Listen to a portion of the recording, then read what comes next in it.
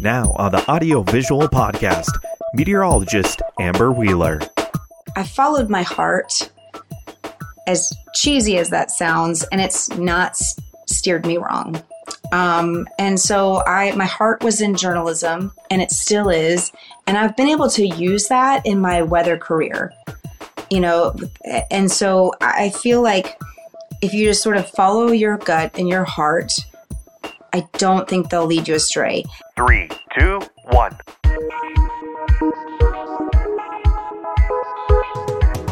Welcome to the Audio Visual Podcast, a podcast where you can get in-depth interviews with broadcasters, marketers, streamers, gamers, small and large business owners, and more. The podcast that shows everyone has a creative side, no matter what career field or hobby you do.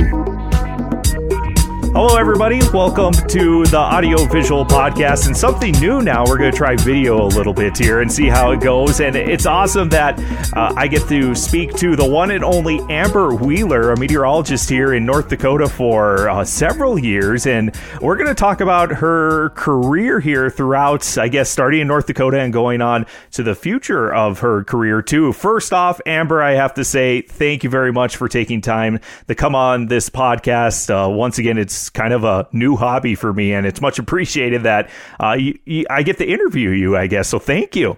Well, I'm just happy to be here. Thank you for asking me. Yeah, no. So I was looking back at trying to figure out who I could interview based on my broadcast history and, who's been in broadcasting or still in broadcasting, just because broadcasting overall has changed quite a bit. I would have to say, I mean, look at this now with the video and podcasting and everything.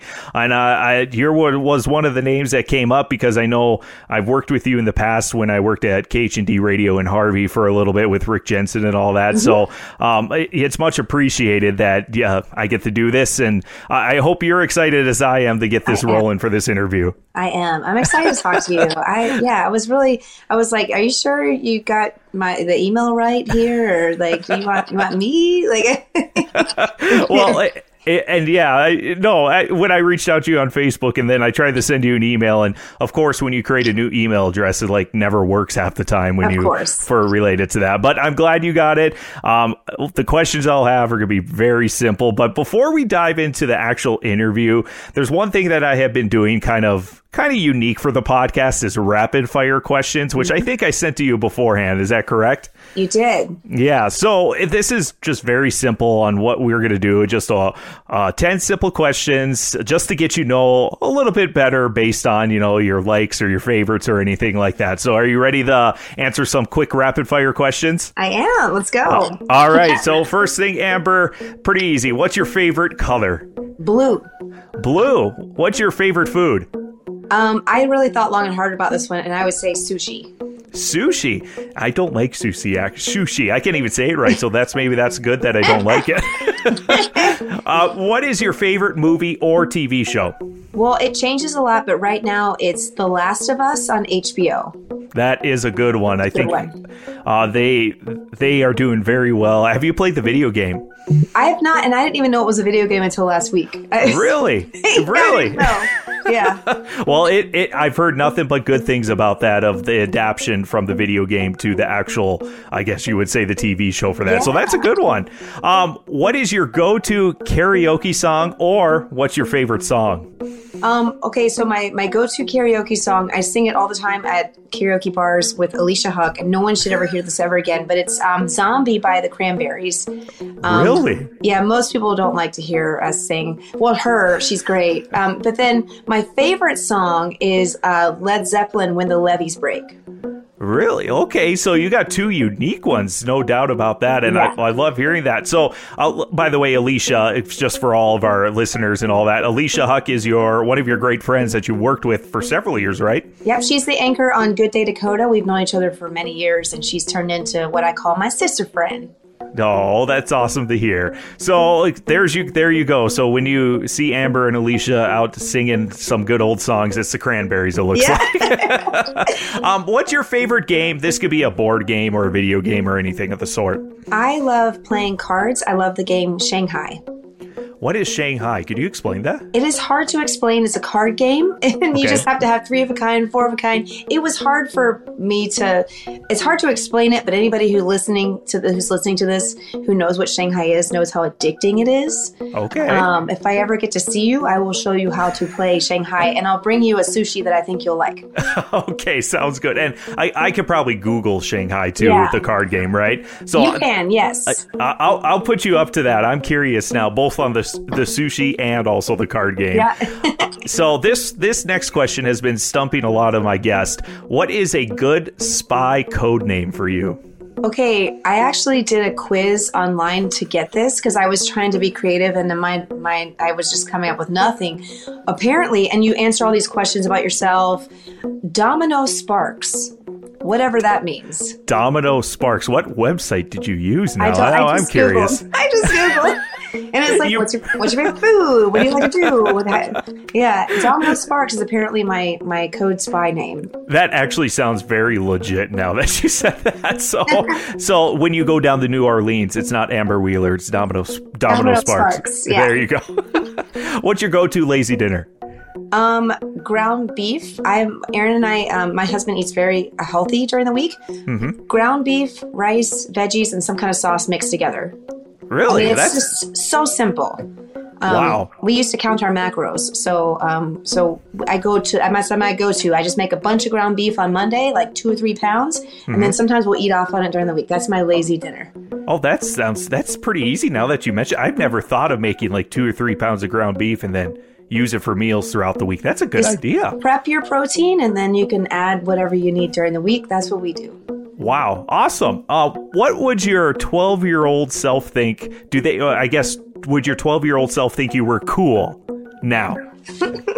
My 12-year-old self would be scared because if you told her you're going to be on TV someday, she would think you're lying and that you're playing a joke on her and would have been scared. I never wanted to be on TV.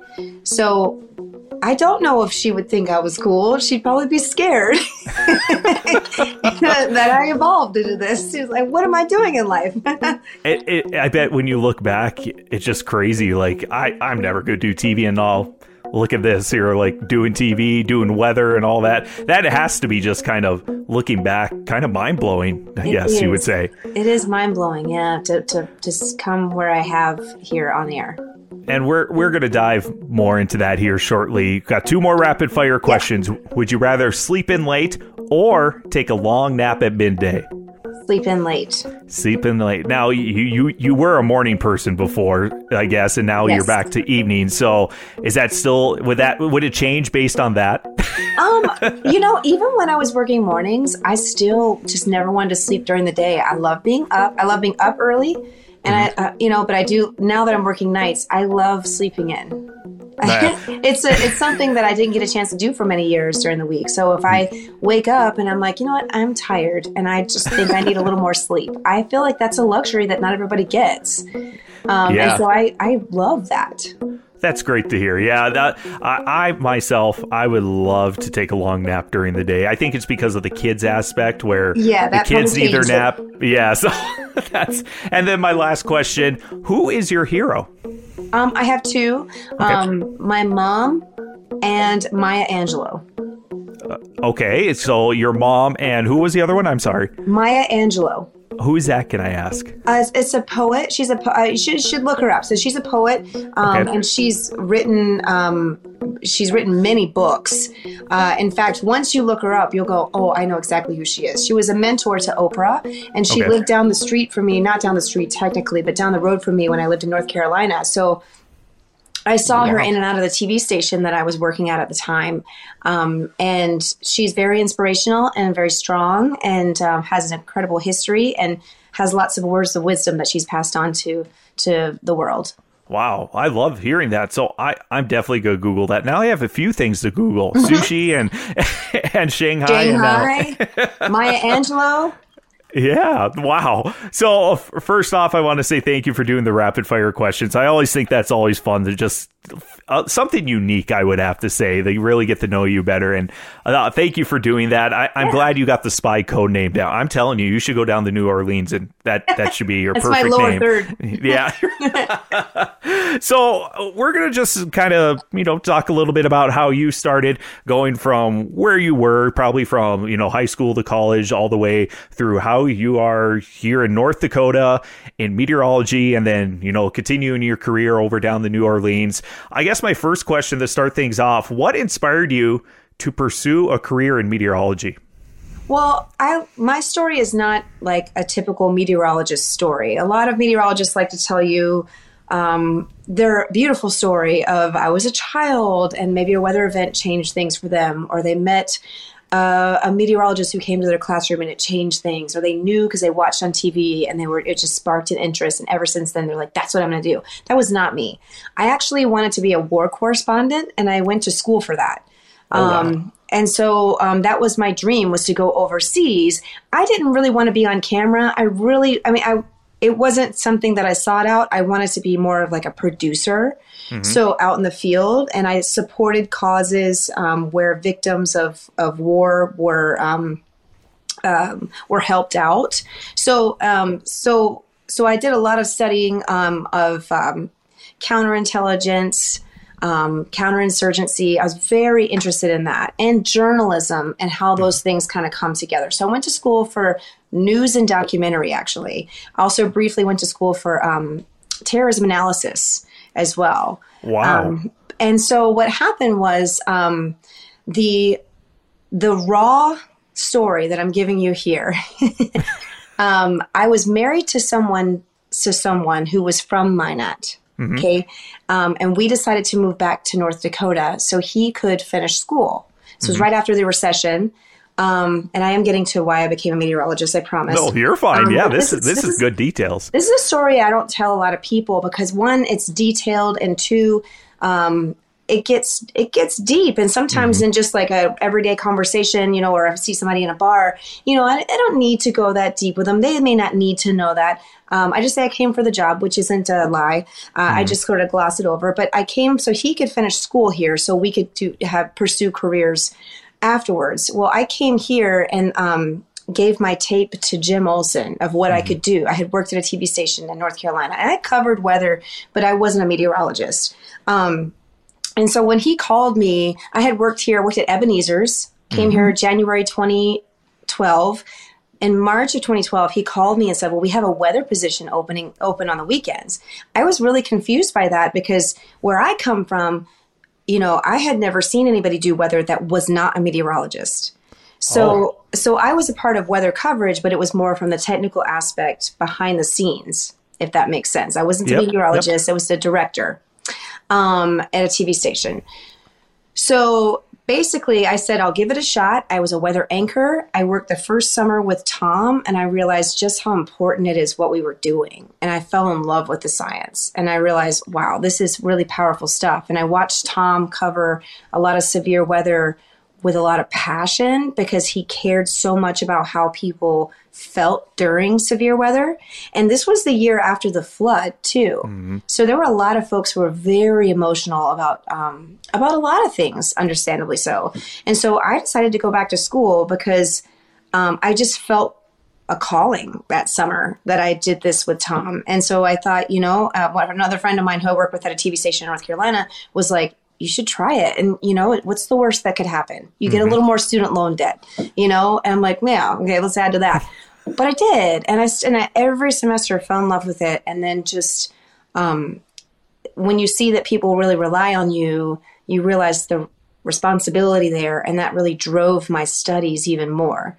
So that's kind of how I got into this, was that I moved here, got back into TV because I was in TV in North Carolina. And then they were like, we only have a weather position open. We like you, but that's what we have for you. And it was just a crazy circumstance that this is where it took me. Wow. First off, starting your story was like war correspondent. That itself that's never in my mind, never thought like a job like that you go to school for or anything, but that's like you're in danger almost every every day if you did that. Well, and technically, so to be a war correspondent, technically you usually go to school for journalism. Okay. And I studied terrorism analysis through Maryland State. Briefly I'm not finished with a graduate certificate through them. Okay. Briefly, and didn't finish because, long story, that was out of pocket. My student loan debt was just mountains high. I'm like, I gotta give something up here. And that was more for like interest in sort of current state of things and learning more about terrorist organizations around the world, because I was fascinated with what was happening. So there's a lot of things I just threw at you there. Yeah, no, that's fine with me. But now the meteorology aspect, you're in Minot, North Dakota, and you're going to go pursue a meteorology degree. Was that all online then? Yes, I went through Mississippi State. Okay, and was it was a 4-year degree too, that you did everything online, virtual classes, all that, so all online. That's just mind-blowing with meteorology on that, because it was tough. And it was a second. So I went to school originally. I had my first degree, and I could add on to that. So I didn't have to go to school for 4 years. Okay. I went for part-time for 3 years. So I was able to go part-time for 3 years and still work full-time at KX. That's pretty good. Pretty flexible. It was, and it was great. And it was learning that online is really tough. So, and they understand that. So I have a lot of friends who are my study buddies, and there are a lot of meteorologists around the country that I can point to now and go, oh, she was my study buddy. The chief in Denver, the CBS in Denver, Lauren Whitney, she was my study buddy. We both learned online, and it is tough without someone else's help. Thermodynamics is not something that, we had a class, we had a teacher we could talk to. But that one-on-one to not have that was tough. So we really relied on each other. Well, and I think that just shows the character you are, for sure. You like how a change in career, and all of a sudden you're like, well, I'm going to do this online. And it shows that, working with people, even though they're virtual, it has really helped you grow, I guess you would say, based on that, starting from virtual to learning everything to where you are going here soon. So kudos to you, Amber. Well, thank you. Thank you. So how do you stay up to date with the latest weather developments and advancements in technology? Because, growing up, I think it's changed so much in the last 20 years, just from North Dakota weather stuff. So how do you guys all stay up here in North Dakota, just say right now? Yeah. Well, it's important to stay up to date on the latest trends and technology. You can do that through the weather community, just the weather community in general. Like, we all network really well together through watching the news out of, let's say, even NASA and their latest satellite launches, or the National Weather Service. We're partners with them. And so I have a very close relationship with the Weather Service and the Storm Prediction Center, and I can call them up and talk to them about new things. They'll send us out information. The American Meteorological Society is another place to really tap for new information, new journals, new papers that are written all the time that I can go and kind of read up on. I try to find something new every week to go seek out, whether it's a journal or it's an online article or something that maybe expands my knowledge a little bit, or maybe tells me something I don't know, because there's so much out there changing on a regular basis. So from what it sounds like, because of the resources in the community of the meteorology group, the latest and greatest doesn't need to be right in your station, your TV station, because you can use the other resources from around the nation, I guess you would say, right? Yeah, and like as far as locally in our station, we have a weather our weather company is called we call it WSI, which is the old name of the company, but they're the Weather Company, I believe, is what they're called now. Okay, very original. Very original. And I think they also might come up with spy names as well. So, but they provide us with our ability to make weather graphics and ability to pull in data.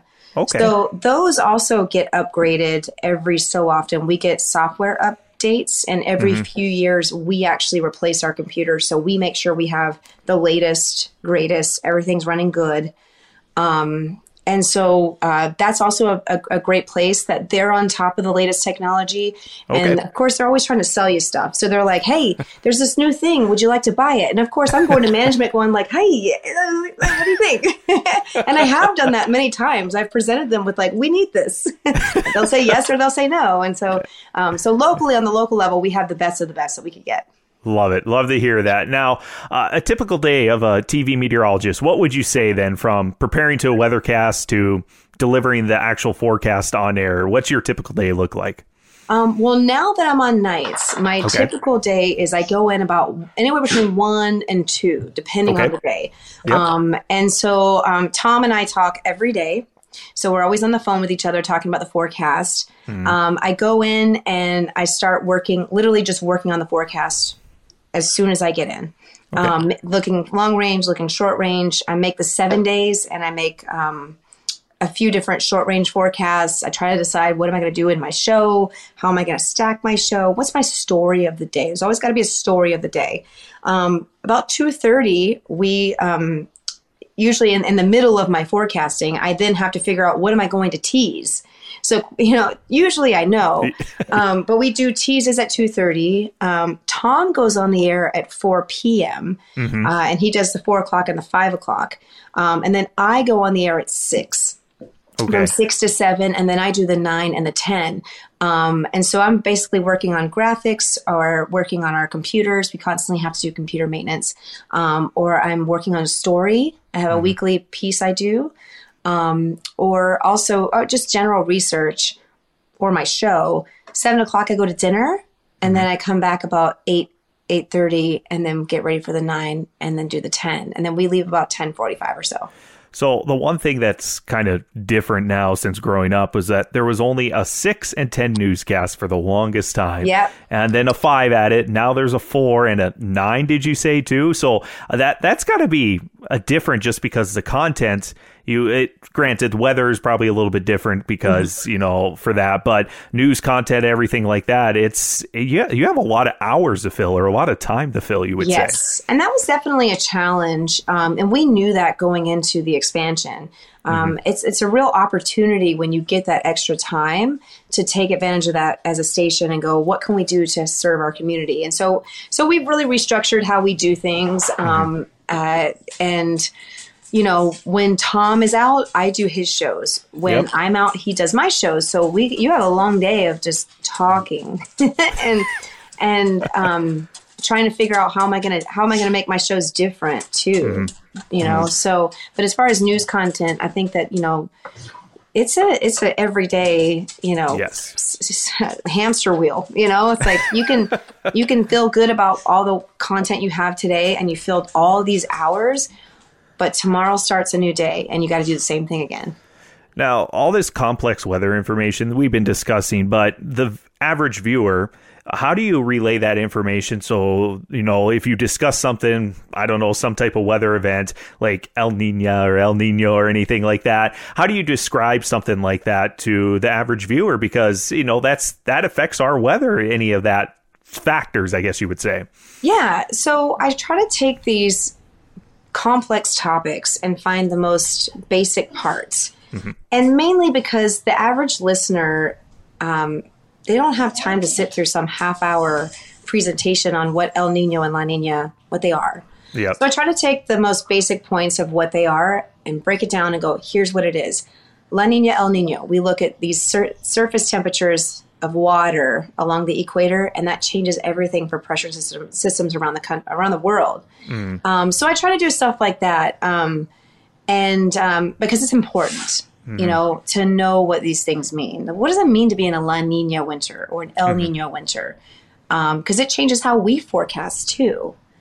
So I try to take the most complicated and break it down just because, like I said, the average viewer, sometimes they don't care to sit through the scientific, but they want to know. And I mean, for viewer feedback too, there's always like, meteorology, I get paid to guess the weather or something like that. You've probably heard something similar to that. I've heard them all. How do you handle the criticism or feedback like that? It's not all bad, that's for sure. But there's always a few people out there, no doubt. How do you handle that? Or you and Tom even handle that?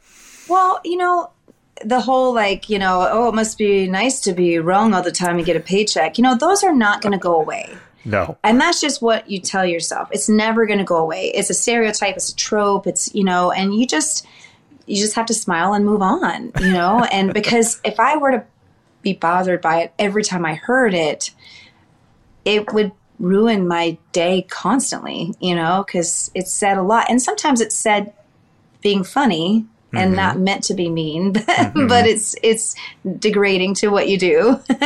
But I just let it, I let it roll off my back. Not to say that there aren't things people can say that can hurt me, but those things I just know they're not going anywhere. Good to hear. Good to hear on that, it's just, and social media has changed the aspect so much too, I would have to say, based on feedback, if you call it feedback or criticism or constructive criticism. So everyone has a voice. Yes. Yeah, everybody does have a voice. Before we kind of dive into like social media aspect and everything, I wondering if you could share an example of a challenging weather event that you had the forecast, and how did you approach it? Because North Dakota weather, it's so quick sometimes for late night evening severe storms or a blizzard that lasts 4 days in April or anything like that. Yeah. What's a challenging weather event that you had the forecast, and how did you approach that? I'll say there's a couple of different types of challenging forecasts that there's a lot of different challenging forecasts, but two in particular that I can think of that really, get me every time. How am I going to communicate this? Or how am I going to sort of follow this with the viewer? One is when you have severe weather overnight and you're trying to communicate to folks who are sleeping, they're not watching you, or you're trying to find ways to get to them before they go to bed. Like, listen, this is going to be a big deal storm. July of 2018, we had a storm move through Watford City, and that is where the infamous radar hole is. A lot of folks in that area understand, McKenzie County understand that radar hole area, which they have remedied with a local radar there, which is wonderful. And there was a fatality there. I was working that night, and I remember following that storm, looking at velocity, looking at radar signatures, and just having the challenge of trying to figure out what was happening on the ground, knowing that my radar beam was so much higher than I needed it to be. Even the Weather Service was like, they did not know a tornado was on the ground. So a tornado ended up going through a kind of an RV park and then taking the life of an infant. And I'll never forget that night. So doing severe weather coverage at night in specific areas, especially where the radar beam is high, is really tough in the moment as well. It's not just about communicating, hey, this is going to happen while you're sleeping. And that happens a lot in the summer, overnight, severe storms. But also communicating at the time with the available information that I have. Another instance that really is tough to communicate is when we have these snowstorms. Sometimes you can have a one-day snowstorm, and this happened to us this year. You can have a one-day snowstorm that dumps 18 inches in one day on one area. Or you can have a 4-day snowstorm that dumps the same amount of snow. And so people want to know, how much am I getting? And so it's easier for me to tell you when that storm is 1 or 2 days. But when that storm is potentially 4 days long, like the April snowstorm, people get really mad at you when you're like, I am still, I cannot tell you how much this is going to end up being, because we're now asking me to give you an exact after 4 days. We don't do that even in normal snow events. Like, we'll give you a general range, and then it turns out to be 24 inches, and they go, you didn't see that. And it's like, well, here's the thing. This was 4 days out, 2 days in, the dynamics changed. And so trying to communicate that with the public, how this works without boring them too, because the science is not always fun to listen to for some people. You're talking to all different types of people. Some people love hearing it. Yep. And that's where the trust comes in. You got to have trust, and trying to earn that trust is really hard. So those are the challenging ones, I would say, that, get tough. And I think you hit the nail on the head, because sometimes you hear people complain that, oh, why'd you interrupt my favorite show? Granted, but I think it shows the aspect that this is important because, yes, it may not be affecting you now, this storm, but it's affecting someone now in a different location. And like the Watford City tornado, that was an example where it's like, this is important now. There's a reason why we have to communicate to get this word out before and then also right now, I guess you would say. Yeah. Yes. Wow. Oh, yeah. Yeah. So, and our viewing area is very huge, too. I don't think people realize that. I mean, we go to just west of Devil's Lake to the Canadian border, to a county or two in to Montana, to a county into South Dakota, to just west of Jamestown. So we've got one of the largest DMAs, we call them DMAs for coverage areas, in the country. So when we have a tornado that's going through, let's say Harvey, for instance, and someone in, Dickinson is watching, they're mad because they're like, that's so far from me. But we're like, well, we have to get this information out. And one day a tornado is going to come barreling for your house. I'm going to do the same for you. And that I love to hear that. See, that's the whole aspect of that is like, it doesn't affect a person now, but it could in the future. So, I think you put it perfectly right there. Now, kind of go back and forth here. Can you discuss or how do you incorporate creativity and visual aids into your weathercasts to make them more engaging for viewers? Because you were talking about how you don't want a 30-minute presentation talking about weather, which some people enjoy. Me. Yeah. But I'm just curious, like you talked about how you use a company to make the graphics and everything like that. How other things do you do it to get that creativity? So everything we use is customized by us. We do have a graphics package that was given to us by our parent company. So we have a uniform look across the company. Okay. So we have some restraints there, but everything can be customized by us. We have some graphics that we can use for explainers, we call them. Okay. With that company I was telling you about, they'll make new graphics all the time. But then a lot of it is us getting really creative. So there's times where I'm trying to, for instance, explain fog. And, I know the company sent us a graphic on black ice. And it's in a neighborhood. And I'll take that graphic. I'll take the black ice, the shine they put on the road. I'll take it off. And then I'll put in some type of, we call it a polygon. We draw a polygon and then put make it semi-transparent so it looks like fog, and then I'll make it grow. So, and then I'm like, this is my fog, and this is how it grows. And so a lot of these graphics too, we're customizing ourselves, trying to be creative. And then obviously too, you can't do the exact same thing every day or it gets boring to the viewer. Yeah. So, and sometimes you can find yourself falling into that trap, your same template, but yeah, I mean, we're pretty lucky to have some great state-of-the-art graphics to work with. And that's great to hear because honestly, graphics make a lot of things pop out a little bit more and explain a little bit better because I'm a person that honestly learns by visually, not or hands-on, but not like reading from a text or anything. A lot of us are, really. Yeah. And maybe all broadcasters are like that too. You never know. I don't know. So social media, that has really exploded in the last 15 years, you would say for that. I mean, I think I was one of the first people on like Twitter and Facebook, not the first people, but when it was like it's first thing, there was no Facebook Lives or anything like that. How has that changed your weathercast now, or even your website? How has that changed to have information at a click of a button?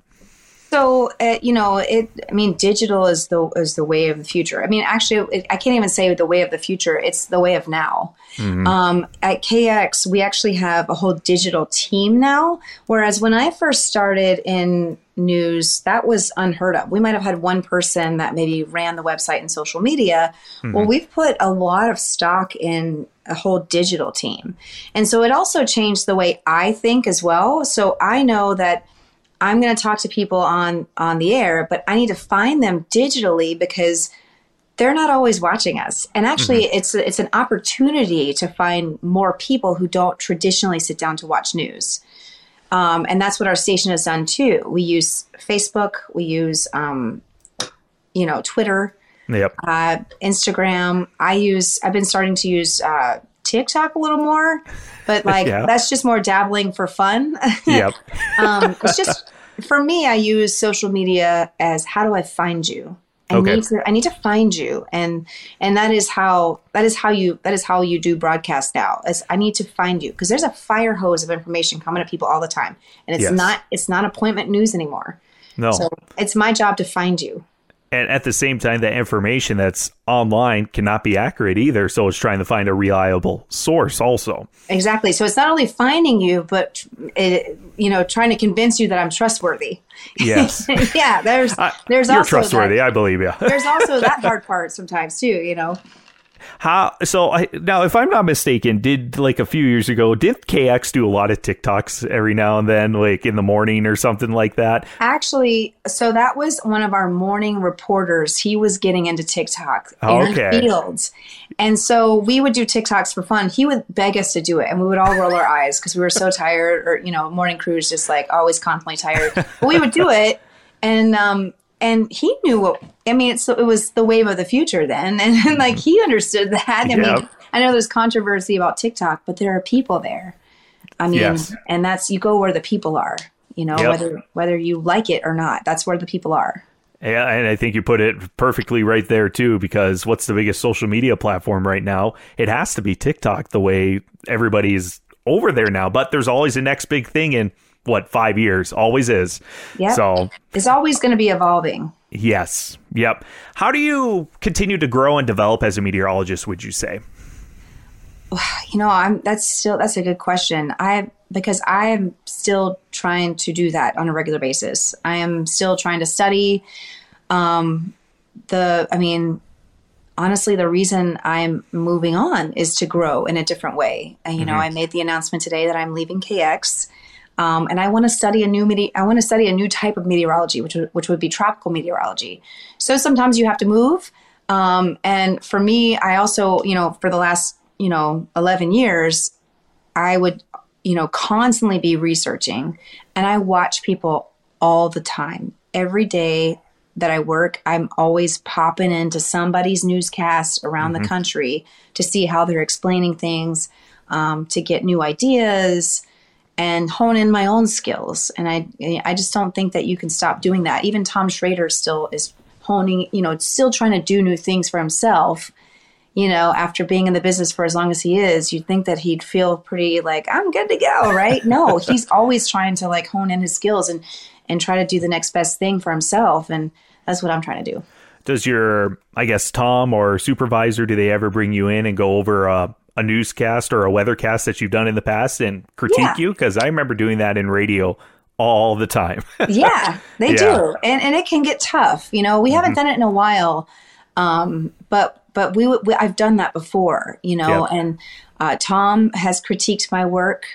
Tom has had me critique his work, which is not easy, by the way. I'm like, I can't say anything. I'm sorry. I just, we try to critique each other. And especially when we have a new meteorologist, we try to sit down with them and critique them as well. And we always tell them, we're getting critiqued all the time. Don't think that this doesn't stop.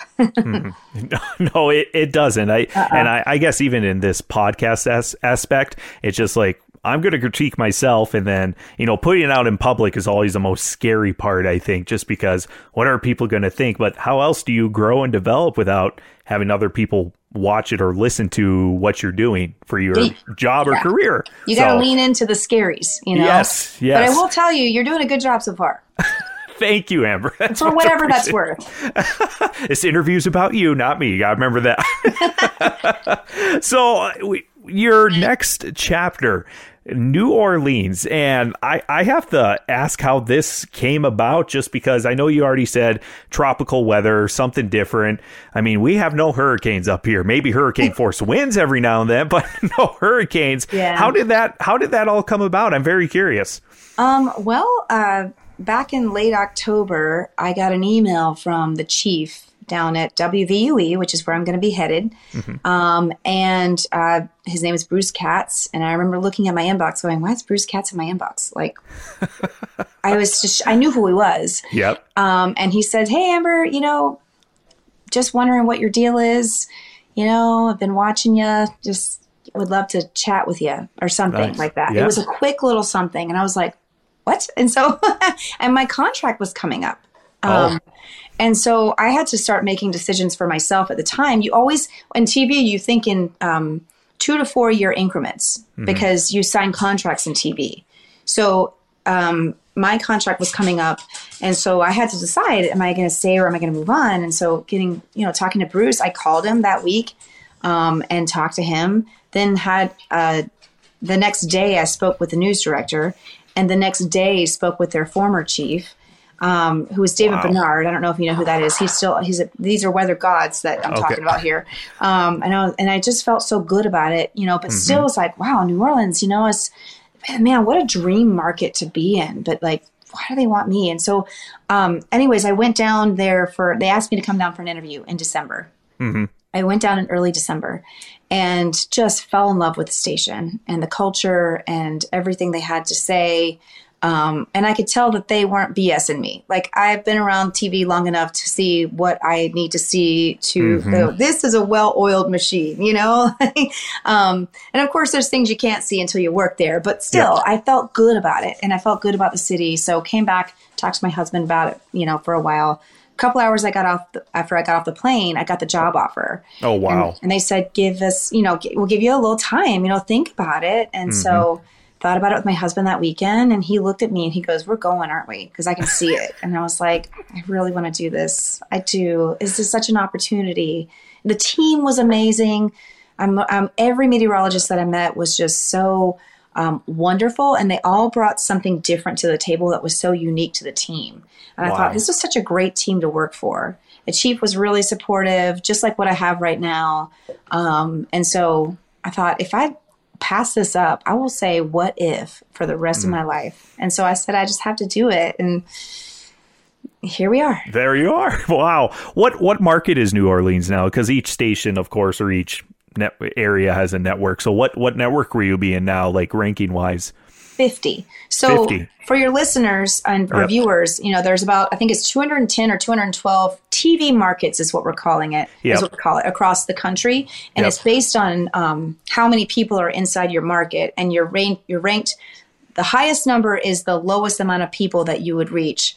And your number ones are going to be New York. 2 is Los Angeles, I think. 3 is, I think, Chicago. Yep. New Orleans is 50. So it's up there. Well, when I think of New Orleans, that's a big city. Growing up in North Dakota, that's for sure a big city, no doubt. Well, we're market 141 here. Okay, so not the low, but not definitely not super high. Yes. Yeah. Why? I guess going back on the discussion going to New Orleans, your husband, your support from your husband, and I would have to say for my radio broadcast career, my wife has been my rock when I moved from station to station. Granted, it was in North Dakota, not New Orleans or anything like that, but having her support has been always great. And your husband just sounds great of what he's like, supporting you 130% or more of going to New Orleans. How has that been, I guess, because is he from North Dakota, right? He is. Okay. Aaron is from Minot. So, and that's where I met him. So this was not something that he ever thought he would be doing. Okay. And so he is, I think in the beginning he was like, man, I don't know, that's really far, and I kind of let him feel his emotions and, and he said, what a great opportunity for you, and who am I to want to hold you back from that? And that made me love him even more. My husband is a comedian. If you've ever met him, I don't know if you've met Aaron before. I don't think I have, actually, like person to person. I don't think I have. Yep. He's a comedian. He's the class clown, and he finds comedy in everything and makes everybody laugh. And so, of course, he's already found comedy in him leaving his cold weather climate and going to this hot, humid place. So I think he'll be fine. He is excited about his new opportunities. He's going to try to, he's in construction. So it's one of those, like, he may fall back into that or find something new. And he's an artist as well. So this is a great place for him to be. So I'm grateful to have him. And when you're in broadcast, and as you know this, when you're in broadcast, your spouse, you ask a lot of them. And I've asked a lot of him. And I can't tell you how grateful I am that he's always said yes. Okay, let's do it.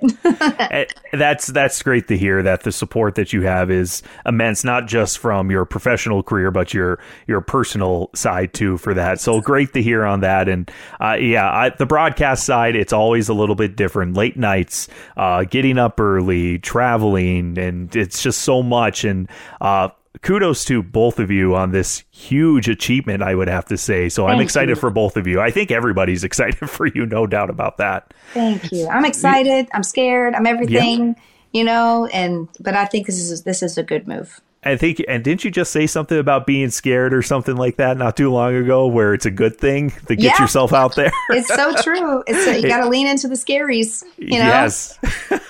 So lean into the scaries. I love that quote. I have no clue why, but I don't know. It just rolls off the tongue. Lean into your scaries.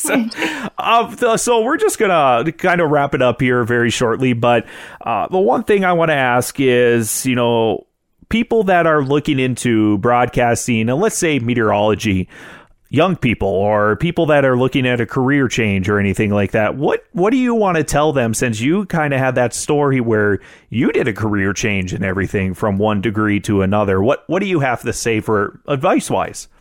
I'm glad you asked that, because I think that when we get out of high school and we feel this pressure to go to college and choose what we're supposed to do for the rest of our life. And while the parents are thinking student loan debt, figure out what you want to do and only get that one, that's true. But like, my story is a good one. I think that, I followed my heart, as cheesy as that sounds, and it's not steered me wrong. And so my heart was in journalism, and it still is. Mm-hmm. And I've been able to use that in my weather career. And so I feel like if you just sort of follow your gut and your heart, I don't think they'll lead you astray. And don't be afraid to lean into the scaries. I was nervous. I went back to school to be a meteorologist when I was 29, which is still very young, by the way. But in terms of like going to school, we think you're supposed to figure that out when you're 18 or 20, what you want to do. It's okay if you don't. It's okay if you want to change your mind and go back to school. And my dad taught me that at a young age. He went back to school when he was 40. So I watched him do that when I was a kid, and it made it easier for me. It was almost like why can't I? Mm-hmm. And I think if we can normalize maybe changing careers or advancing your career in a different way, or normalize being okay with changing your mind after a few years in your career. Mm-hmm. Maybe it makes it easier for folks to take that leap and figure out, okay, how am I going to do this? And I think the world right now and the market and everything, it is a scary leap of faith, you would say sometimes, if you're going to change your career, but you never know. It might be for the better. And I think you hit it perfectly, that whatever you have a background in now, it can still be used in some way or form in your future endeavor that you're looking into. I agree 110% on that, Amber. So that's awesome to hear on that. Great advice for everybody looking into what they're going to do, hopefully in the future here. One last thing here, and I was looking at some of our pre-interview questions, and you traveled to North Korea. I thought, I don't even know what to say about that. So could you explain kind of what that's all about? So when my sister was in the military, she was in the Air Force, and wherever she went, I went, except for Iraq. They won't let you go there, apparently, or wouldn't let you to. But yeah, and that's a joke. I didn't try. But she was stationed all over. And when she was stationed in Korea, I was like, I'm coming to see you. and she knew I was serious. And I spent about almost 3 weeks over there, just traveling around the South Korea. And so to get into North Korea, she had taken off a bunch of leave to be with me too. We hung out in Seoul for a while. Okay. And then this was back when the DMZ, I'm not sure if you're familiar, is what separates North and South Korea. Yep. And this was during the Kim Jong-il phase, which is the father of Kim Jong-un, who is now, the dictator of North Korea. Yep. And you have to have special permission to go and do these tours into North Korea. Now, we just walked over the border over the DMZ, but we had to be escorted. And before we went, like 2 days before we went, we had to be briefed. I was wearing a hat, like a beanie, because it was in the winter. It was in January. It was cold. And the beanie had like a puma on it. You know, the Puma logo. The logo. Yeah. Okay. Just the logo, no words. And they looked at me, the person who was briefing, he said, you can't wear that hat because it's propaganda. And the North Korean soldiers don't want their, or the North Koreans don't want their soldiers to see any propaganda. So we couldn't wear anything with a label or logo or anything like that. When we were driving in, they took us on a bus. We couldn't take pictures. So this was in the early 2000s, and this was before everybody had like the really nice camera cell phones. Yep. Okay. You couldn't take your camera. I had a camera. I wasn't allowed to take pictures because the North Korean soldiers, I was told at the time, they said they're going to have their guns trained on you. And if they see your lens, they're going to think that it is a scope and they could shoot you. My goodness. It was, and of course, I'm in my early 20s, and my sister is too, and we're like, let's do it. Like, there's just this no fear. Looking back on it, my 40-year-old self is like, I'm sorry, what? And I signed my life over saying that if, you know, at this time, this was a ceasefire with the Cold War. Yeah. I signed my life over saying that if the war were to, say, get, you know, sort of kind of start up again. They always make you sign something saying you're not going to hold anybody liable. You're responsible for yourself to get yourself out of there, yada, yada. And we're like, yeah, sure, whatever, you know? And so we were able to, we only strategically could go to certain places where we could take pictures. And we were the only Americans there at the time. They gave us a Chinese translator who spoke English. Okay. And so that was just a really fascinating experience. And I just was fascinated with like, the difference between North and South Korea.